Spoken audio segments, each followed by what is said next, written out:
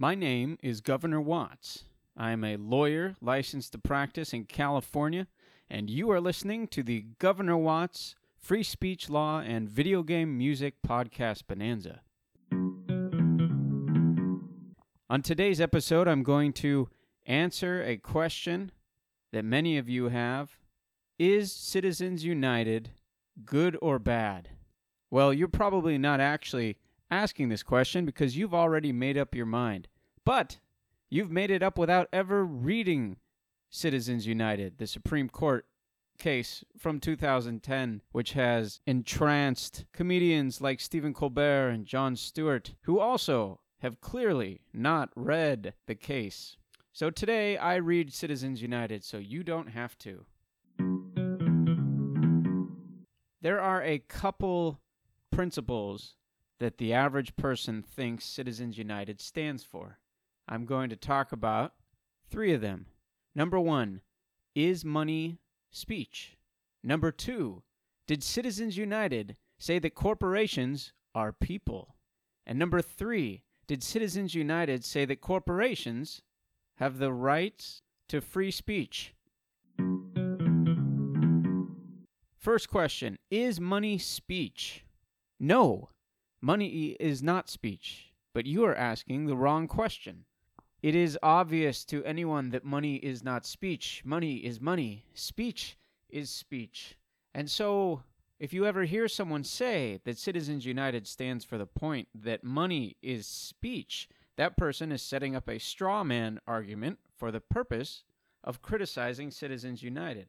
Citizens United didn't say that money is speech because that is ludicrous. Money is not speech. However, money enables speech. This is what I mean by that. Imagine that if I told you that I passed a law and it said that you are allowed to write a book, but you can't spend any money on that book. You can't buy any pencils or papers. But you can write all the books you want. You just can't spend a penny on any supplies for it. Or if I told you that you could speak at all the rallies and protests you wanted, but you could spend nothing on signs or flyers or megaphones, and you could travel to any protest in the country. You can go to the Women's March in Washington, D.C., but you cannot spend any money on airfare to get there. Now, clearly, pencils are not speech. Airfare is not speech. Megaphones and signs and flyers are not speech. Books aren't speech. Books are books. Speech is speech. If you want to get right down to the dictionary definition of what speech is, you're making a verbal utterance with the intent of communicating something, and anything other than that is not speech at all. But in the world that we live in, where you need resources to get your message across, you must spend at least some amount of money if you're going to have anyone other than the people in your own house able to listen to you. One final example here, and this is the one that is most relevant to Citizens United.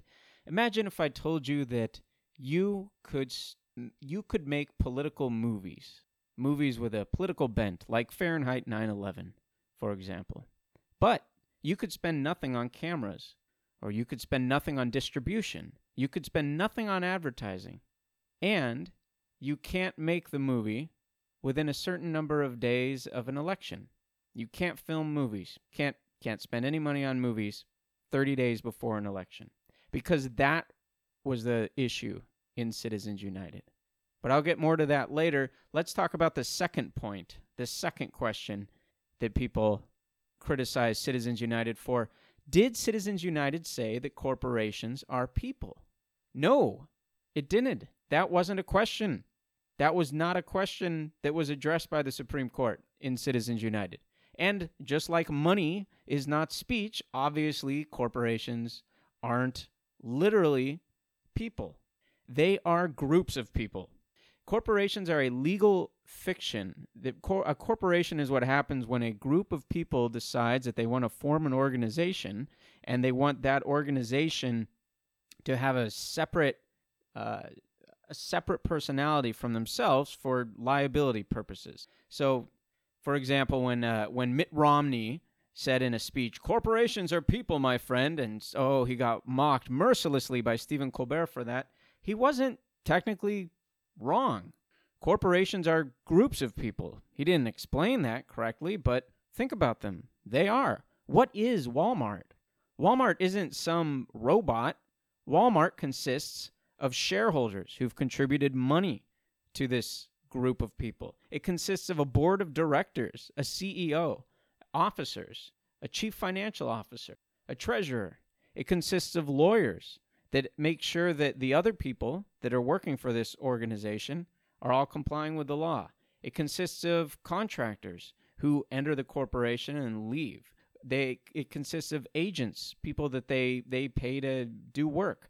And it consists of tens of thousands of average workers. They are all part of what we call the Walmart Corporation. Now remove all the people from that. Remove all the people from Walmart. And what do you have? You don't have Walmart. You don't have anything. You have nothing. A corporation is a group of people. And if you think it's not, think about the way that you react to these corporations. You hate Walmart. Why? Because the Walmart group of people pays some of the other people in Walmart less money than you would prefer. Well, I mean, this is assuming you support the minimum wage and want the people at Walmart to get a lot of money. But if you hate Walmart, there's a reason for it, and the reason is the people that make up Walmart are doing things that you don't like. If you uninstalled Uber because the CEO of Uber hates or loves Donald Trump, which is what some people think about the guy who's the CEO of Uber, you did that because of what Uber, a group of people, is doing. If you like Lyft instead of Uber, again, it's because of what the group of people that make up Lyft are doing. If you hate Chick-fil-A, if you decided to boycott them because their owners, their leaders were against gay marriage, you did that because you don't like the people that make up the corporation called Chick-fil-A. So no, corporations are not people. People are people. But when people get together and pay a fee to the government, they can organize themselves in different ways. They could be a limited partnership. They could be an LLC, a limited liability company. They could be a corporation. They could be a trust. They could be any number of different groups. You could be an anarchist collective. Read Monty Python or go watch Monty Python, and you'll see them. They have a good joke in Monty Python and the Holy Grail about a syndico-anarchist collective. That's a group of people. Do syndico-anarchist collectives have free speech rights or rights in general? Are they people? No, they're not people. They're groups of people, just like a corporation. That leads me to the third question. Do corporations have free speech rights? Well, it's complicated, but generally, no. The corporation doesn't have free speech rights. It's the people in the corporation that have free speech rights. And they don't lose their free speech rights simply because they decide to group themselves together as a corporation instead of as an unincorporated association or an LLC or a limited partnership or a marriage or any other group of people. People have free speech rights no matter how they're organized. Let's think of the smallest group possible. Think of me and you. If you and I want to notify our neighbors of some political thing that we think is important, let's say it's impeach Trump. We want to go get our neighbors to impeach Trump. And so the two of us walk around our neighborhood and knock on people's doors. Do we have the right to do that? Is that free speech? Is that part of our free speech? Yes, of course. Now let's say we gather a third guy. His name's Fred. Me, you, and Fred. Me, you, and Fred are now splitting up the work. We're going around the neighborhood, knocking on doors, getting people to support impeaching Trump. And in the process, we are so convincing that we recruit another 10 people. So now we've got 13 people going around the neighborhood knocking on doors. And those people say, hey, why don't we write down what we believe and why, and we can hand out those flyers. And so we pool our money together, and we buy flyers together, and we come up with a joint statement of our purpose and what we think is the truth, and we go around and we hand it out to people in our neighborhood and try to get people to impeach Trump.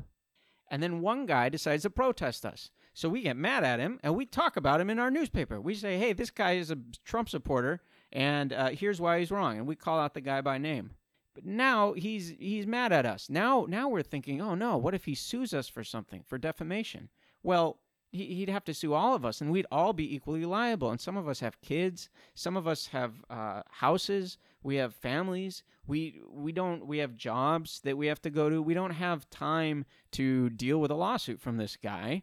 So we decide, well, what if we make a company out of it? Because when you're all working together without forming a corporate form, you're by default, you're a general partnership in California, which means that you are all equally liable for anything that anyone does if you're engaged in the endeavor together. So to avoid that, to avoid everybody getting sued for handing out these flyers, we form an LLC. Now, we're all employees of the LLC, and we're going out and we're handing out the flyers. And yes, we can still be liable individually if we do things that are outside of the realm of what the LLC's purpose is. But as long as we're staying within the purpose of our employment of the LLC and we're handing out the flyers that the LLC has printed, then we're not liable for something like defamation individually. The LLC would be liable for defamation. Generally, it gets really complicated, but basically that's what we would be doing. We'd form an LLC to try to limit our liability.